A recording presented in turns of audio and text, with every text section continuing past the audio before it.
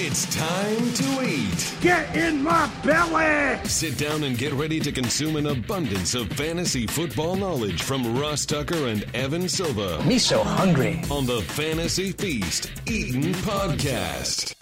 Yeah, let's eat, baby. It is the Fantasy Feast Eatin' Podcast, and if you're looking for a place to make your online wagers, you know we recommend betonline.ag, your online sportsbook experts, with that promo code PODCAST1 for the 50% sign-up bonus. He is Evan Silva, who is dominating on the daily for EstablishTheRun.com. These are his tiers, and especially today, his running back tiers. Arguably the crown jewel of the Evan Silva Tiers of Evan podcast series on the Fantasy Feast. Very, very fired up, Evan, for today. Check him out on Twitter at Evan Silva. I'm Ross Tucker, former NFL offensive lineman. 5 teams, 7 years, 9 offensive line coaches, 9 head coaches. It's not easy to do. Try to do the math on that. It's not easy, but somehow I accomplished that. Speaking of accomplishments, we've got a couple more Fantasy Feast season-long redraft league entries to give away. By the way, we're doing 2 podcasts a week starting this week. So tomorrow we'll have a guest. The Fantasy Football Fellas will be on with what they are calling their all double-digit round team. Very cool. These are all players who are going in rounds 10 or later in current ADP that they really like. So pretty cool. Highly encourage you to listen to the Fantasy Football Fellas tomorrow. As for today, and by the way, I'll announce another redraft winner on tomorrow's show as well. Today's winner, Ryan Rawlings, who is just incredible. So number one, he is a prolific retweeter of me and Brian and the various RT Media podcasts. So Ross Tucker Football Podcast, Even Money, College Draft, Fantasy Feast. He retweets them all, which I love. Plus, he came up with his own Tears of Evan song, which maybe we'll play for the last episode, although we should probably play it now too, Bri, just so people can see what the kind of things are you need to do to separate yourself from the pack and get in the Fantasy Feast season-long league. You got that queued up, Bri? I do. You ready? Yeah, let's do it.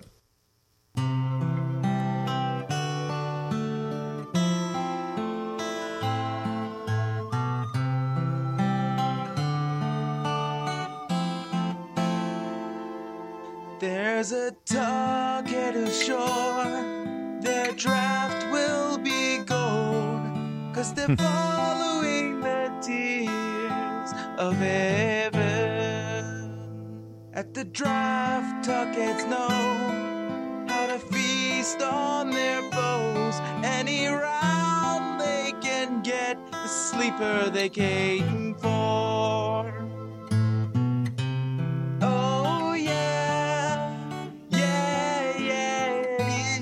And we're following the tears of heaven.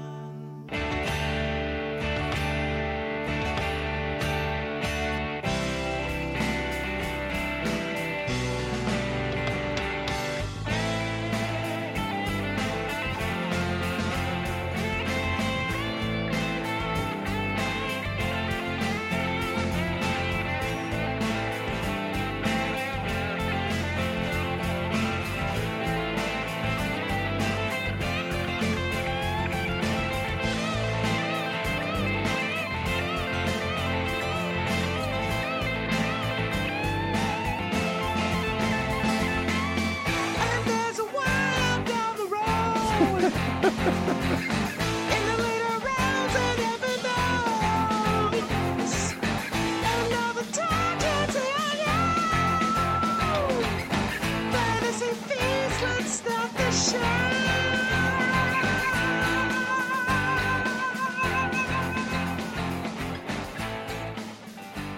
That is unbelievable. Ryan Rawlings, kudos to you, my friend. You are in the season-long Fantasy Feast Redraft League. It's time to eat a little bit as it relates to Evan's running back tiers. Speaking of eating, by the way, right now, ButcherBox is offering juicy, flavorful, grill-ready, 100% grass-fed beef burgers, perfect for any summer cookout. ButcherBox burgers are ready to go, third of a pound patties that can be simply tossed on the grill for an easy weeknight meal or doctored up to create a show-stopping bacon cheeseburger. Oh, I love bacon cheeseburger. For the neighborhood barbecue. Right now, new members get 6 burgers for free in every box received until October 15th. Get summer's best offer before it expires. You guys know ButcherBox is the best food, the best meat, right to your house. Delicious. And for $20 off your first box and the package of 6 burgers for free in every box all summer long until October 15th, go to butcherbox.com/Tucker or enter promo code Tucker at checkout. Again, you get 6 burgers for free every month and you get $20 off your first box. All you have to do is go to butcherbox.com/Tucker or enter promo code Tucker at checkout. Awesome. All right, Evan, let's dive in. Tier 1, I think I love it. Interesting. RB1 for you, Christian McCaffrey, ahead of Saquon Barkley, Zeke Elliott, Alvin Kamara, and David Johnson. Yes, and the reason that I have Christian McCaffrey ahead of Saquon Barkley is because I trust the Panthers' offense a little bit more than the Giants. Better offensive line, at least more upside on the offensive line, getting back Darrell Williams from injury, and also drafted Greg Little to play left tackle, and signed Matt Paradis, one of the better centers in the league, away from the Broncos, and then bringing back their right side, which is a really underrated right side, and Trey Turner and Taylor Moton. So, and I thought they did a great job of utilizing Christian McCaffrey, throwing the ball to him on first downs when defenses were geared up to stop the run. They were aggressive about passing on first down. I like a lot of the things that they did offensively last season. Norvin Scott Turner in Carolina. With Saquon Barkley, the issues around him, I think that there's going to be a quarterback controversy no later than midseason in New York. Golden Tate is out for 4 games, the first 4 games, and they were really relying on him to help replace Odell Beckham. There's no threat on the outside for the Giants. They were kind of hoping, I guess, that Corey Coleman would be that. He tore his ACL early in training camp. I had Ezekiel Elliott ranked ahead of Saquon Barkley as well, but I moved him 1 spot down due to the holdout risk. You saw that the Cowboys are starting to make moves. They signed Alfred Morris, and that shows some concern. I love the situation for Ezekiel Elliott if he can get back in camp. And I do think that ultimately that they're going to pay him. They're getting back Travis Frederick on the offensive line, and everyone was better after they acquired Amari Cooper in the offense. Just everyone was better. So I'm still optimistic about Ezekiel Elliott, but there is enough concern right now that at this very moment, if I had to make a draft pick between Saquon Barkley and Ezekiel Elliott, I would take Saquon Barkley over Zeke just because of the risk. Alvin Kamara averaged 23 touches per game in the first 4 games last season, and then he dropped to 16.7 when Mark Ingram came back. So he does not have the same workload projection that McCaffrey, Barkley, and Ezekiel Elliott have. Latavius Murray is going to fill that Mark Ingram role. But Alvin Kamara he's just such a dynamic playmaker and so good in the passing game. 32 touchdowns through 31 career regular season games. David Johnson, his situation really upgrades going from Mike McCoy's bunch formations to Cliff Kingsbury's spread offense. I think that Kyle Murray as a dual threat is going to create additional running lanes for David Johnson. I think I'm very optimistic about him returning to be a guy that averages over 20 touches per game and is a weekly difference maker. Last year was considered a down year for David Johnson, but he was still a top 10 fantasy running back in both PPR and non-PPR. Tier 2, Evan, is a smaller tier than Tier 1. You've got, or actually, no, they both have 5 guys in it. This just has guys with shorter names. James Conner, Le'Veon Bell, Joe Mixon, Nick Chubb, Dalvin Cook. So Tier 1 was like proven, locked-in difference makers. Tier 2 backs are capable of entering the first tier, but I think they still have something to prove. James Conner outproduced Le'Veon Bell in Pittsburgh last year before he suffered a late-season concussion and a high ankle sprain. But from weeks 1 through 10, he was the number 3 overall fantasy running back. There are some concerns with him. They're bringing back all 5 starters on the offensive line. I like that. I think that Ben is a reliable elevator of teammates. But James Conner, we have not seen him do it for a full season. And I really like what Jaylen Samuel showed in his opportunities, and I do wonder if he might be a little bit more involved. But the Steelers' history is of using one-back offenses, whether it be Le'Veon Bell, DeAngelo Williams, James Conner. They like to use the one-back offense, and that's what they've historically done. And that doesn't. And when you always have the same back in, it doesn't telegraph to the defense what play is coming. And I think that if Benny Snell is in, their 4th-round pick, really very little history, very little track record of catching the football at Kentucky, he would telegraph a run play, and then Jaylen Samuels would, the probability would increase of a pass play because of his history. In college, he actually caught more passes than he had rushing attempts at NC State. But that's kind of the risk with James Conner right now. Le'Veon Bell, his risk, of course, is that he's coming back from being away from football for a year. Maybe that, kind of contributes to him having fresh legs, potentially. But also, his body isn't used to taking that pounding that he's taken every single year since he was, started playing football probably at age 7 or whatever. And how is he going to mesh with Adam Gase? The reports came out that Adam Gase didn't want to sign him. And Adam Gase leaked that. I mean, clearly Adam Gase leaked that. And then the offensive line. For the first 5 years of his career, Le'Veon Bell ran behind a top 5 offensive line. Last year in Football Outsiders adjusted line yards, the Jets were dead last in that run blocking metric. They were 32nd in the league, and they didn't do a whole lot. And they did get Kelechi Osemele, but he is over 30 coming off the worst year of his career.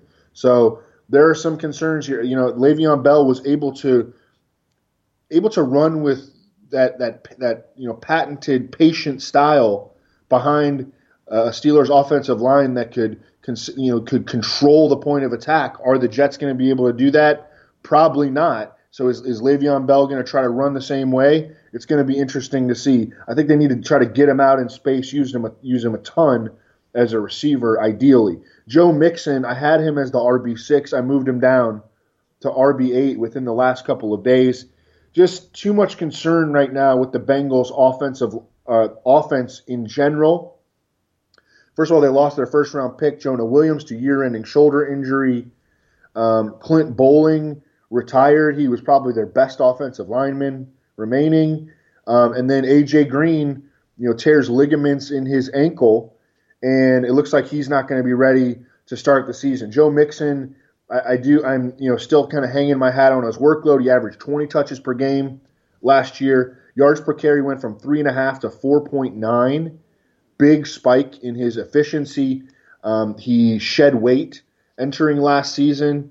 And, you saw the results on the field, and he was running behind a bad offensive line last year too.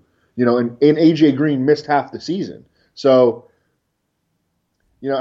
I'm not sure on Joe Mixon. I'm still willing to take him like early to middle second round, but I did move him down because the offense situation just kind of scares me. Nick Chubb, I think that if you were going to set odds on which running back would lead the NFL in rushing touchdowns in weeks 1 through 8, Nick Chubb would have to be up there with McCaffrey and Zeke and Saquon Barkley, because I think that he's going to be a primary beneficiary of the Browns being explosive on offense, and that's just kind of who Nick Chubb is. He's a big physical interior runner with big playability who's going to score a lot of TDs over the course of his career. One of the comparisons that I made for him last year when I was watching him play was Jamal Lewis.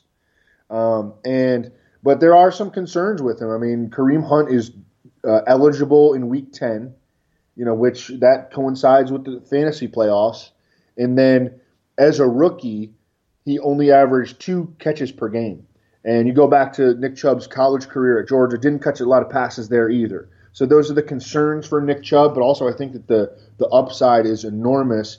And I thought it was interesting on, Monday, the Haslams were asked about Kareem Hunt, and they kind of acted like it wasn't a guarantee that Kareem Hunt would be eligible in Week 10. That it's kind of like pending league approval still.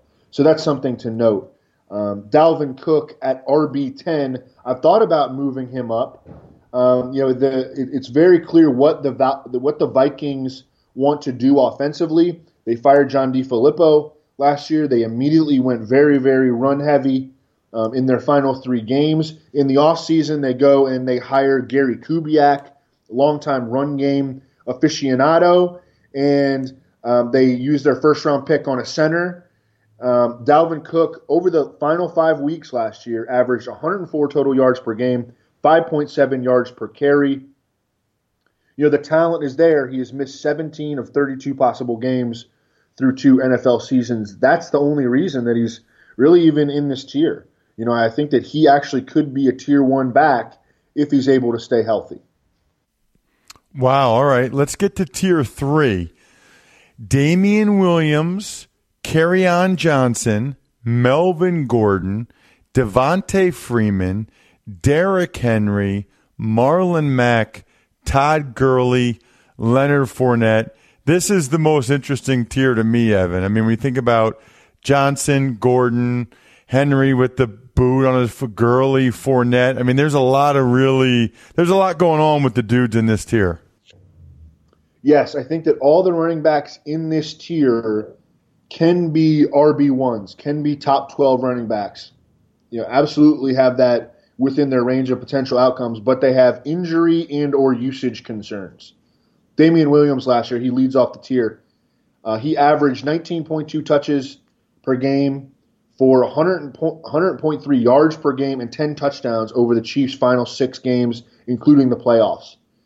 He has a very limited track record. He's been in the NFL for 5 years. He has never had more than 50 carries in a season, and he already has a hamstring pull and is on the shelf at training camp. So the red flags are very much there, but so is the upside, as we were able to see down the stretch last season. And their OC, Eric Bieniemy, has come out and said, hey, we want Damian Williams to be our feature back, but he's not going to be the feature back if he can't stay healthy. Kerryon Johnson went from RB18 to RB12 with the release of Theo Riddick, which increased his receptions projection by 20. And the Lions beat writers have talked about how that move is going to lock in Kerryon Johnson to playing in the 2-minute drill, something that he did not do. And, man, running backs can rack up a lot of catches and kind of easy yards playing in the 2-minute drill. It's really, really a big deal. I remember when Ryan Matthews of the Chargers could just, he was a pretty good runner. And, of course, his big problem was that he would always get hurt. But he also would never play in the 2-minute drill. And so he'd end up with these games where, he'd have like 2 catches for 11 yards and, 17 rushes for 84 yards. But he did not get those additional 3 or 4 catches that come in the 2-minute drill. And you can rip big plays and running backs will sometimes get draws that go for big plays in the 2-minute drill. It's an underrated critical component of being an every down back, and Kerryon Johnson is going to get that this season, according to the Lions beat writers. Melvin Gordon, I had, of course, as the RB6. He had to move down to RB13 due to the holdout risk. Devonta Freeman, let's look at his recent injury history. Sprained multiple knee ligaments in 2017, missed 3 games to begin the season last year after re-injuring the same knee, sprained his foot in week 6, and then while he was on the shelf with that, doctors looked at him and he wound up needing year-ending groin surgery. So is his body breaking down? I love this Falcons offense. They invested 2 first-round picks into the offensive line. They're playing 13 of their 16 games this season indoors. Matt Ryan averages 0.7 more yards per pass attempt, which doesn't sound like a lot, but it really, really adds up. Over 16 games, he averages 0.7 more yards per pass attempt in his career playing indoors. They're going to score a lot of points, and they're going to be better on defense, which is good for the running game. They were 30th in the NFL in rushing attempts last year. That's absolutely going to go up, and Devonta Freeman can benefit. So he's another boom-bust pick. Derrick Henry, you mentioned he's already got the boot on his foot. I think the reports are that the Titans really aren't concerned about it, but it's definitely a situation to monitor if everything comes together for Derrick Henry. The guy can lead the NFL in rushing attempts. He could lead the NFL in rushing. He was a monster in the final month of last season. They want to build their offense around him, but combine the boot with losing Taylor Lewan, their left tackle, for the first 4 games. Things are already starting to. There's already doubt starting to kind of creep in with Derrick Henry. Marlon Mack was a monster over the last 10 games, or over the last 12 games last season. Averaged over 90.2 yards per game and 11 touchdowns in those 12 games. Colts bring back all 5 starters from a top 3 offensive line. I've been unable to justify taking Todd Gurley anywhere near his ADP in drafts myself, so I've got him out of range. That's kind of how I do a lot of my rankings, is just based on what am I willing to do. Because I want to be authentic to my readers, I want to be authentic to myself. And with Todd Gurley, you look at his ADP. It just depends on where people are playing, but I've seen it anywhere from RB7 to RB10. There's no way I would take him in that range. So I've got him at RB17. Leonard Fournette, you kind of know the deal with Leonard Fournette at this point. Going back to his final season at LSU, he's missed 14 games over his last 3 seasons, hamstring, quad, foot, ankle injuries. And so, the risk is it's very clear there. I do think they're going to be a little bit better offensively with Nick Foles, moving from Nick Foles to Blake Bortles. And they are getting back all the offensive linemen that went on injured reserve. They lost 4 of 5 offensive linemen to injured reserve last season, and Leonard Fournette's ADP has moved into a place. I mean, he was a consensus top 5 pick last year, and now he's going in the middle of the 3rd, or sometimes even the late 3rd. And we're pulling T.J. Yeldon out of the offense, so that gives him some more receiving equity. I think it gives him a chance to be involved more as a receiver, but the risk is pretty obvious in terms of injuries, and he has been very untrustworthy. In a fantasy sense, even going back to LSU. What about, Evan, your tier number 4, which is your smallest tier? There's only 5 guys: Aaron Jones, Chris Carson, Josh Jacobs, Mark Ingram, Phillip Lindsay. Who are these guys? A small tier of upside running back 2s that have committee concerns. And Aaron Jones is an undeniable talent. He's averaged 5.5 yards per carry in back-to-back years to open his career. But he's torn his MCL 3 times, and also had a short suspension off the field. And then after the season, their GM, Brian Gutekunst, suggested that he needed to get in better shape, and he did, apparently, because he cut his body fat from 11% down to 5.3%. So I think that he's on the right track, but he has not stayed healthy in the pros. Coaches like Jamal Williams, because he does things correctly, and he's the best pass blocking running back on the team. And I also like this rookie Dexter Williams out of Notre Dame. So there are lingering committee concerns with Aaron Jones, and he at this point he usually goes before I'm willing to take him in drafts, but the upside is undeniable. Chris Carson at RB20 finished 7th in the NFL in carries last year, top 5 in rushing yards despite missing 2 games. But I do expect the Seahawks to use Rashad Penny more.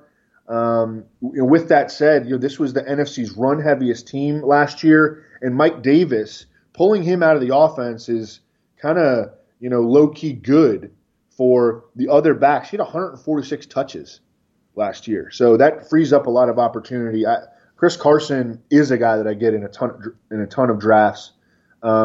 Josh Jacobs, is he going to be able to nail down the every down back role? There's no doubt that the Raiders want him to, given the fact that they drafted him in the first round. But Doug Martin is coming off quietly a pretty good season, and he's a reliable veteran, and John Gruden loves him. He was number 10 among 47 qualified running backs in Football Outsiders rushing success rate last year, which measures just, is the running back getting the yards needed on a down-to-down basis. And then Jalen Richard had 68 catches.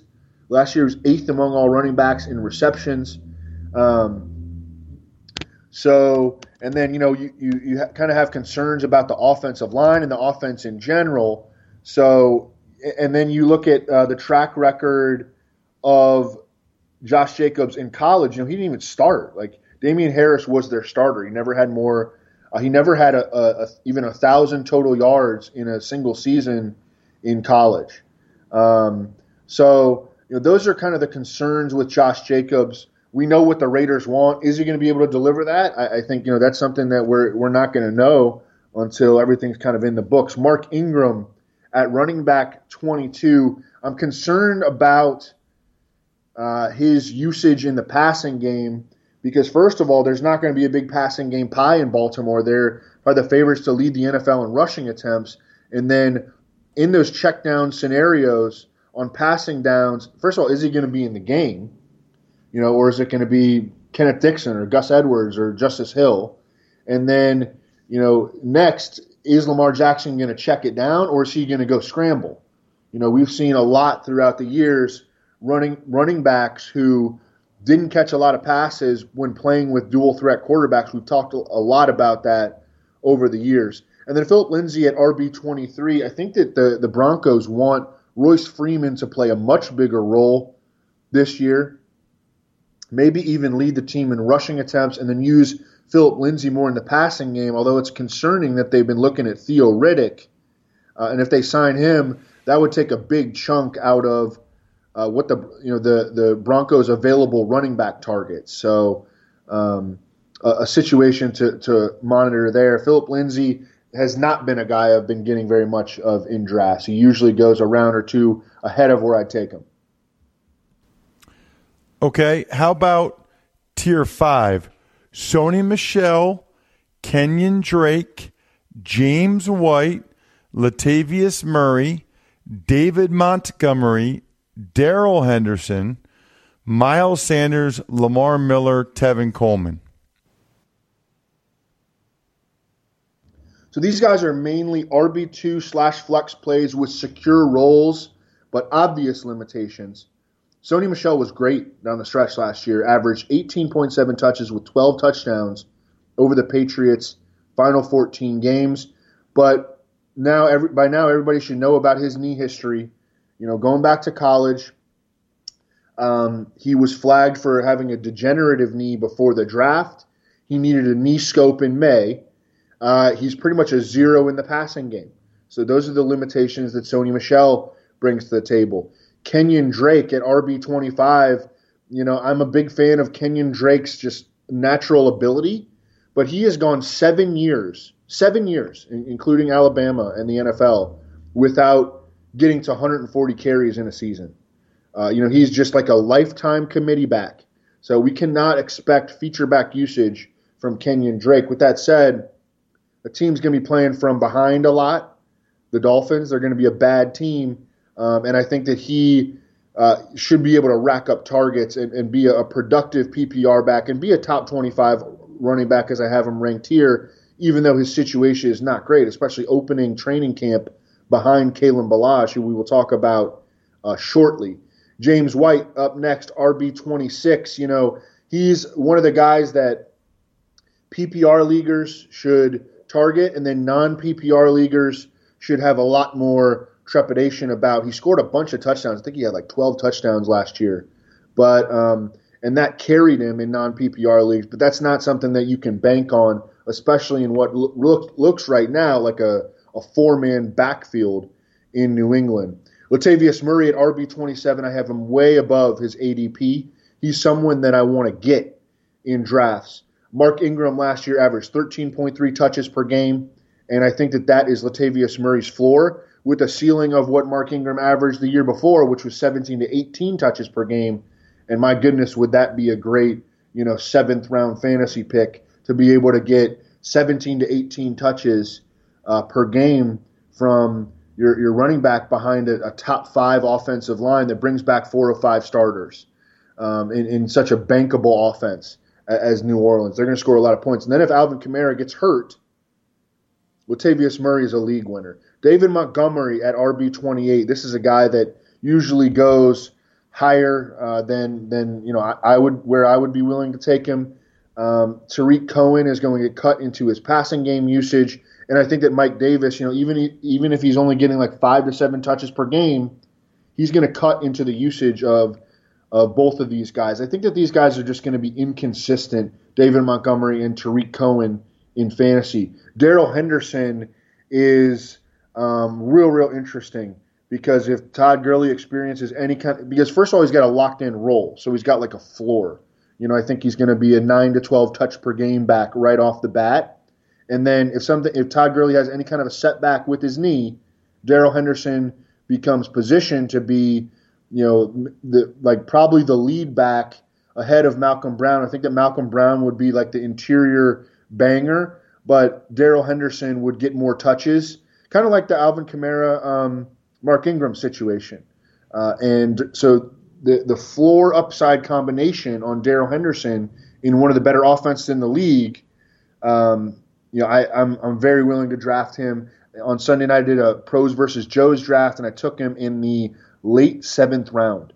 Miles Sanders, I wanted to ask you about him. I'm not going to talk about him. Lamar Miller, RB31, just really not threatened at this point. I know that they got Dante Foreman there, but it seems like we've been talking about Dante Foreman for years. No running back in recent NFL history has come back successfully from an Achilles tear. Tevin Coleman, the lead back in a committee in San Francisco, wanted to mention that the 49ers bring back all 5 starters on the offensive line. They also, according to Sharp Football's metrics, have the easiest run defense schedule in the NFL. I know that you were at Eagles camp recently, or I think that you were, Ross. Can you tell me anything about the backfield situation, Miles Sanders, Jordan Howard, Sproles, etc.? Yeah, absolutely. So, and by the way, I'll be there again tomorrow. I'm doing their preseason games on TV, and I also watched every snap that Miles played at Penn State, because I do some Penn State media stuff as well. So the concern with him is just that he missed all of OTAs. I really think that the Eagles signed Sproles because, number one, they needed a reliable punt returner. And there's a history of guys in their mid-30s still being reliable and pretty good punt returners. So I think that's one. It's kind of a weird thing. You think about like guys that lose a step, quickness, speed, but they can still be good punt returners. So I think that's primary for Sproles. But I also think, with Sanders missing all of the spring, they probably wanted Sproles just as a reliable third down guy who knows what he's doing in the passing game and the pass protection, just in case it takes Sanders a little bit of time to be able to pick that up. So I think early in the season, that would be something to watch. And obviously, they haven't even played any preseason games yet, so they're like 4 or 5 practices in at this point. I will say this, even the beat guys have said, it just looks different when he hits the hole as opposed to the other Eagles running backs. So far, it does seem like they've given the ball to Jordan Howard a lot in practice in the inside run period. He had a couple drops yesterday.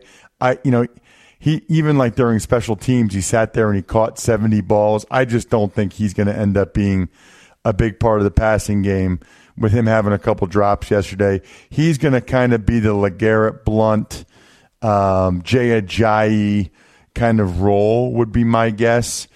And then I think that they're probably hoping Sanders can take as much of the passing game, third down stuff as possible, but they have a security blanket in Sproles. That's kind of my read on it. Yeah, I think like a fair expectation would be that Miles Sanders kind of starts the season off slowly, maybe getting, 6 to 10 touches per game. And then he kind of, as the season progresses, they use him more and more as long as he can show that, he can stay healthy, that he can hold on to the football, because that was a problem for him at times in college, and that they can pass protect. But, I was talking to Nelson Sousa, the high-stakes season-long player that we've had on a couple times on the show, and he thinks the best approach, if you draft Miles Sanders, get a guy like Latavius Murray, maybe the round after him, or even like Kalen Ballage, super late, that you can use early in the season, and then until Miles Sanders kind of establishes a role where he's getting 10 to 15 touches per game, and then he could become your RB2/flex. Let's move on to tier 6 though. Okay. Tier 6 is Rashad Penny, Tariq Cohen, who you referenced a couple times, Royce Freeman, Carlos Hyde, Jordan Howard, who we just kind of discussed, and Darius Geis. Yeah, Rashad Penny, first-round pick of the Seahawks last year. I would say that his fantasy or his first season was disappointing from a fantasy standpoint, but he was actually pretty good as a rookie. If you look at all of his efficiency metrics, he broke tackles at a really, really high rate. He, I think, is a better receiver. I remember watching him coming out of San Diego State. I really liked him. And he was also a kick returner at San Diego State, and he had one of the best speed scores in last year's running back class. But he was efficient, and he plays now on the NFC's run heaviest offense. He's going to be the number 2 back. You look at just the number of touches on a per game basis that Seahawks running backs had last year. It was like 33 or 34. So if we can get 18 touches per game out of Chris Carson and 13 touches per game out of Rashad Penny, and that's even leaving over 2 or 3 touches per game from the backfield. I think that Chris Carson can be an every week RB2 with RB1 upside, and Rashad Penny can be an every week flex play, and then a potential league winner if Chris Carson goes down, which Chris Carson did have a knee scope during the offseason. Tariq Cohen talked about him. Royce Freeman talked about him. Carlos Hyde I have way above consensus because, first of all, I like to take middle round and late round shots at this Chiefs offense, which is just – they're just going to score a ton of points. They were number 6 in the NFL in points scored in 2017 with Alex Smith, and they are number 1 last year. I think they're the favorites to be number 1 again this year. And Carlos Hyde goes way later than this, so adjust for ADP expectations. Don't go taking Carlos Hyde in the 8th round. But every single time in the 11th round, I think it's worth it. Damian Harris, again, already has a hamstring injury. Carlos Hyde, number 2 on the depth chart in Kansas City. Jordan Howard talked about him. Darius Geis did show up to Redskins camp healthy, so that was a good sign, I think. But the competition for touches is so stiff right now in Washington. Adrian Peterson is back. Chris Thompson's going to hurt him in the passing game. Even Samaje Perine is back. Is Darius Geis even going to start over Adrian Peterson? I'm not entirely sure. So those are the concerns. And then Trent Williams. The Trent Williams situation is not good for the Redskins. Moving on to Tier 7. Austin Eckler, that's an interesting name for a lot of reasons. Kalen Ballage, another one that's been in the news. Kareem Hunt has been in the news. Damian Harris, Matt Breida, Alexander Madison, LaShawn McCoy, Peyton Barber. We live in a world, Evan, where you have Alexander Madison ranked ahead of LaShawn McCoy. 7th tier running backs can turn into RB2/flex options if they catch the right breaks.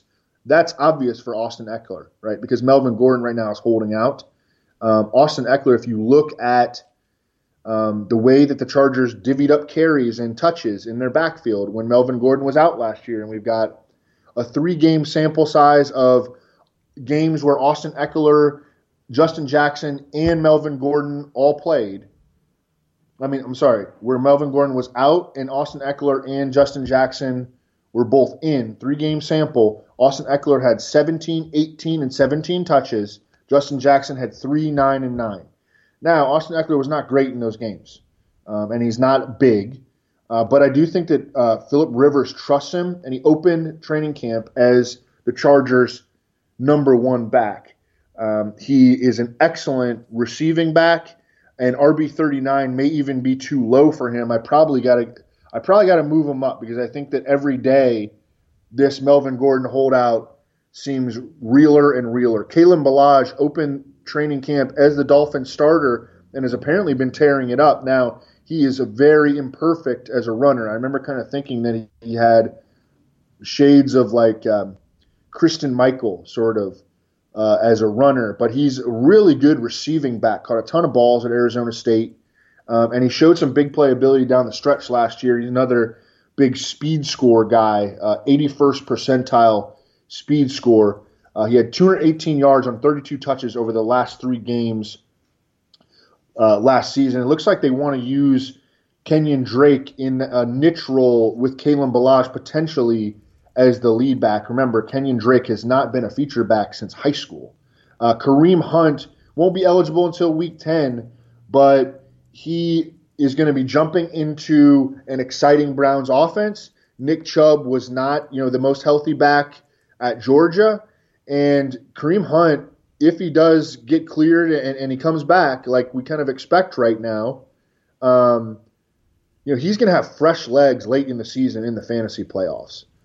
I think that's like a real thing, especially for running backs, having fresh legs, when everybody is like 9-10 games in. I think that he could explode late in the season. I mean, that's, he also could give you a 0 across the board. So he's very, very much boom or bust with limitations. Damian Harris, he's generated a lot of buzz. He's kind of a jack of all trades, but master of none, I think. But I think that he is a guy that, has already endeared himself to the coaching staff, and we know about Sony Michel's knee problems. Matt Breida, I think, is the best pure runner on the 49ers. This dude averaged over 5 yards per carry last season, playing on a high ankle sprain. It's just ridiculous what he was able to accomplish last season. I think he's a better runner than Tevin Coleman. But I think they're only going to have 2 of these guys, Coleman, Breida, and Jerick McKinnon, active on game days because they've got Juszczyk, and Raheem Mostert is a special teams maven. So it's this is a camp battle to watch, and it's something we're going to be looking at for the entire preseason. Also, Matt Breida already has a torn pec, a partially torn pec, which is a little bit scary. Alexander Madison, I think, is a really good 12th or 13th round pick. You mentioned before, Dalvin Cook has missed 17 of 32 games to begin his career. They drafted this dude in the 3rd round. He's 221 pounds. He can fit right into that Latavius Murray role. LaShawn McCoy is in this 4-man Bills backfield, and didn't look like his old self last season. And the offensive line is still largely untrustworthy. Peyton Barber is the favorite for carries in Tampa Bay still. I know that people want Ronald Jones to happen, and maybe he will, but he was not a guy that I was a big fan of coming out of USC in the first place, and then he had like the worst rookie season imaginable. I'm still kind of holding out hope that the Bucs will go pick up a running back to add to this mix, whether it be Matt Breida, whether it be Duke Johnson, or even John Kelly, who's kind of buried for the Rams right now. I'd like to see them add some talent to their backfield. Before we get to Tier 8, Evan, we're going to be talking about, we're kind of getting down near more of the sleeper category, which brings up two things. One is everybody needs to make sure they check out tomorrow's edition of the Fantasy Feast podcast, because I had the guys on from the Fantasy Football Fellas just going over guys they like at each position, the double-digit round club, they called it. So we'll get into that on tomorrow's Fantasy Feast, Evan. It's the guys that they like at each position that are going in rounds 10 or higher. Speaking, by the way, of sleepers, right now the Sleeper app, #1 rated fantasy app on Android and as well as on any type of iPhone product. It's a top 20 sports app overall. Millions of people are choosing Sleeper for their fantasy football league. They've got tiered PPR, FAAB trading, draft pick trading, multi-team trades, full dynasty league support, open 365 days a year, ridiculous mock draft support. It's very, very cool. They've got a great game day experience as well. But the key for right now is what they do for you with the keepers and in the draft board, customized mock draft experience, mock against the computer or users every day. And I've seen some of the social media interaction for the Sleeper app, and people are loving it. So absolutely check out the Sleeper app. In addition to getting Evan's sleepers right now with tier number 8, Justice Hill, Jalen Samuels, Ito Smith. I can't say Ito Smith without thinking Judge Ito in the OJ trial. Jalen Richard, Dion Lewis, Jerick McKinnon. Wow, what a difference a year makes for Jerick McKinnon. Ronald Jones, Evans' agent. Dante Foreman, Chase Edmonds, Tony Pollard. That's a name to watch. Justin Jackson, name to watch. Darwin Thompson and Chris Thompson, Evan. Yeah, started off with Justice Hill. This tier is comprised of late round RB5s where there are some reasons for optimism. Justice Hill was the #1 spark athlete among drafted running backs this year, ran an electrifying 4.4 flat coming out or at the combine. And I think that he makes perfect sense as the change-up back behind Mark Ingram in Baltimore. And that team's just going to run the piss out of the ball. I mean, they are bringing back all 5 starters. They've got a mobile quarterback. They have so many elements. Greg Roman as the OC, who oversaw the best years of Colin Kaepernick and Tyrod Taylor's career. They've got so many elements that it checks so many boxes as a dominant run offense team, and then Sharp Football has them facing the second easiest schedule of run defenses this year. So I think that Justice Hill could flirt with like flex value this season and mix in some big games. I like him as a best ball pick in the double-digit rounds. Jalen Samuels, we talked about him. Ito Smith, #2 in line for touches behind Devontae Freeman, and we discussed how Devontae Freeman has injury concerns. Well, Ito Smith is your next guy up. Jalen Richard, talked about him, #8 among running backs and receptions last year. What kind of a role is he going to carve out this year with the Raiders? We think that Josh Jacobs, they want him to be the every down back, but is he going to be ready for all that? He didn't even do that stuff in college. Dion Lewis, running back 51. Derrick Henry already with the boot, and there's really nothing else on the depth chart, on the running back depth chart in Tennessee. It's Derrick Henry, Dion Lewis, and then a whole lot of nothing. Jerick McKinnon, RB52, he was not cleared to begin training camp coming off the ACL. Ronald Jones, again, didn't love him coming out of college and, didn't do anything to, walk me away from that stance as a rookie. Dante Foreman, no running back has ever successfully come back from a torn Achilles. Chase Edmonds, this is a guy that I'm willing to hammer in drafts. If the Cardinals are able to run as many offensive plays per game as they want to, which I don't think that they'll be able to run like 80 or 85 like they've talked about, but if they can get up, top 5 in the NFL, there's going to be enough work, opportunity there for another running back. David Johnson isn't going to be able to play all of those snaps. So Chase Edmonds, I think, could be a sneaky guy who carves out like 7 to 10 touches per game, and I think he's a legitimately good player. And then if David Johnson goes down, you have the RB1 or the starting running back in an offense finishing top 5 in plays per game. Tony Pollard.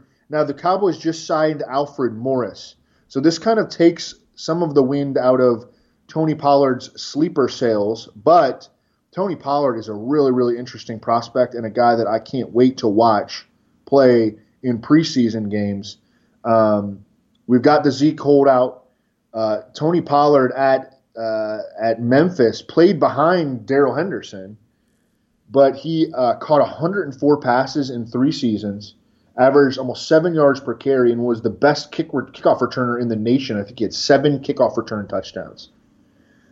Justin Jackson, he is, assuming Melvin Gordon is out, he is second in line for carries behind Austin Eckler, and there is a chance that he could end up earning more carries than Austin Eckler, and Austin Eckler is just more of a passing game back. That's within the realm of possibilities. Justin Jackson is a very solid late round pick right now. Darwin Thompson, third in line for touches in the Kansas City backfield, 6th round pick out of Utah State, averaged over 5 yards per carry after contact, which was one of the highest marks in the nation last year. Reminded me a lot of Dion Lewis, can play in the passing game as well.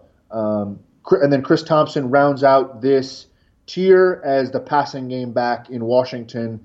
Unfortunately, always hurt, but when he is healthy, he is a usable PPR running back.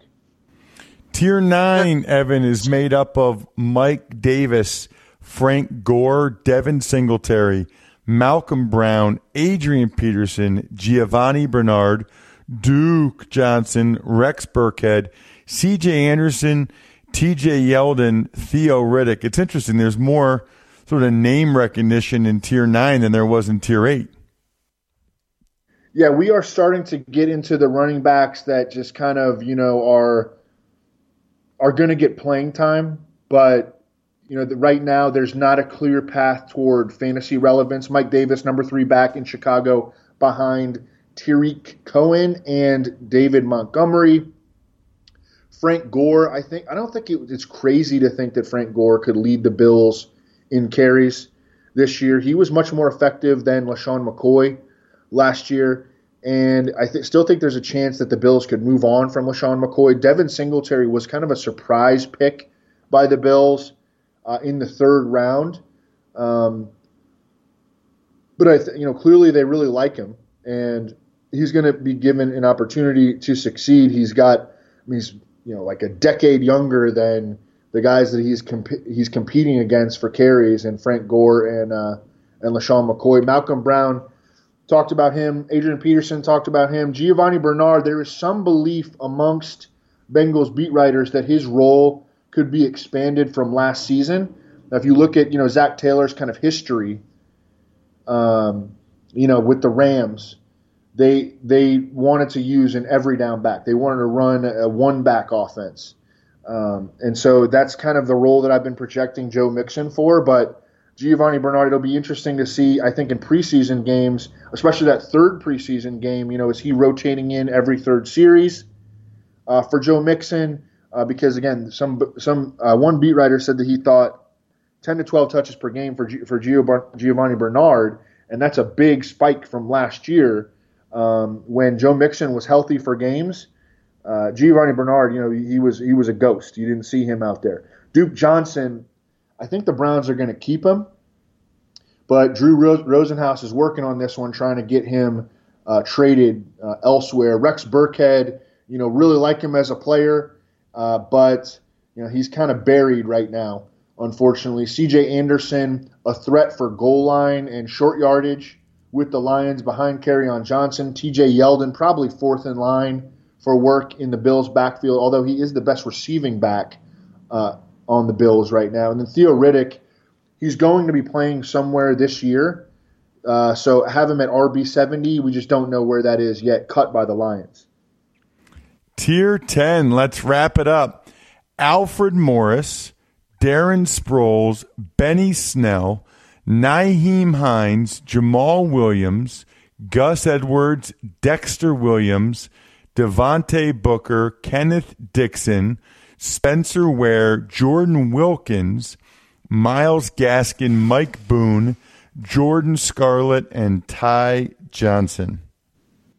Yeah, again, just guys that are worth keeping on your radar in case something happens. Dexter Williams. If Aaron Jones tears his MCL for the fourth time, then Dexter Williams gets real interesting.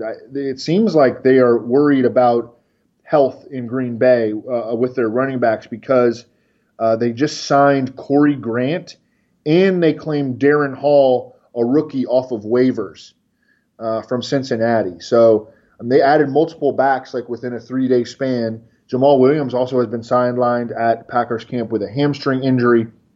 Gus Edwards, that straight line, downhill, north-south banger back, probably not going to be usable unless Mark Ingram goes down. But they did use a 3-man backfield to finish out last season. You remember it was Gus Edwards, Kenneth Dixon, and Ty Montgomery. They could continue to use a 3-man backfield with Ingram, Edwards, and Justice Hill. That should not surprise anyone, and Kenneth Dixon is still there. Darren Sproles, we talked about him. Alfred Morris just signed by the Cowboys. Benny Snell, we talked about him. Nyheim Hines is the passing down back for the Colts. His usage went way down when Marlon Mack really got healthy, and we didn't see very much of any of Nyheim Hines in the playoffs, which was a little bit concerning. And then they added Paris Campbell, and I think that Paris Campbell could take a chunk out of Nyheim Hines' usage. They kind of operate in similar sectors of the field. Mike Boone, the number 3 back for the Vikings, behind Dalvin Cook, who was has been injured in the past, and Alexander Mattison, who is an unproven rookie. Ty Johnson, I think, got a lot more interesting all of a sudden when the Lions cut Theo Riddick. Ty Johnson, you want to just talk about like guys on paper that look, in terms of like speed and size.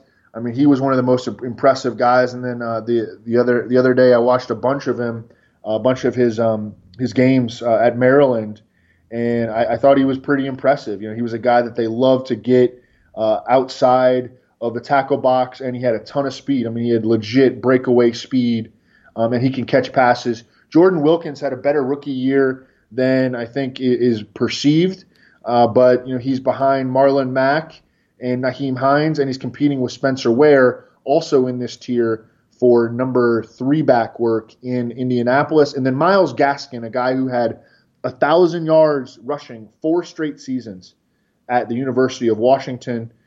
He's a guy to keep in mind because Kalen Ballage is very unproven in Miami, and Kenyon Drake, again, career committee back. Myles Gaskin is a career workhorse, And then last guy I want to talk about, Jordan Scarlett, number 2 in line for touches behind Christian McCaffrey in Carolina. This is a guy to own in Dynasty. He was a big-time underachiever in college, but he does have pretty good size and speed. And, if Christian McCaffrey goes down, God forbid, Jordan Scarlett would be next in line to get touches in Carolina. Evan, that was amazing because you are amazing. You know what else, by the way, Evan? I know you already know this. PFF's pretty amazing. PFF Fantasy, they've got the most in-depth stats and analysis gives you a massive edge over your competition. Look, it's all data-driven projections. Sit back and follow their expert rankings all season long. Don't wait another season guessing which players to draft or fade. Use PFF Analytics to optimize every draft pick, trade offer, and DFS lineup. Sign up at PFF.com. Use promo code PFF25 to save 25% on your order. They even have green line game picks if you're a high-stakes guy. PFF.com. Use promo code PFF25 to save 25% for a limited time. Love it. Love Tears of Evan. Wide receivers next week should be phenomenal. Love the running backs breakdown, Evan, as well. Reminder again, tomorrow we're going with the all double-digit round team with the fantasy football fellas. That should be good. Other than that, that was meaty. That was ButcherBox promo code Tucker meaty. I'm stuffed. Thanks for listening to the Fantasy Feast podcast. Make sure to also subscribe to the Ross Tucker Football Podcast, Even Money, Business of Sports, and the College Draft. All available at Apple Podcasts, rosstucker.com, or wherever podcasts can be found.